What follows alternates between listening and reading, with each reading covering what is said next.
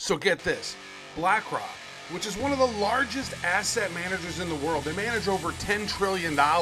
They have board seats on companies all over. You probably never heard of them because they don't want you to. But check this out.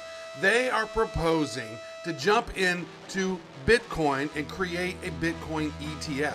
What they're saying here is that this could potentially unlock $15 trillion crypto boom.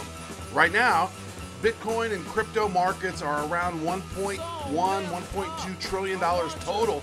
If this thing goes off, we're going to see a 15x explosion in crypto over the next couple of years. Not financial advice.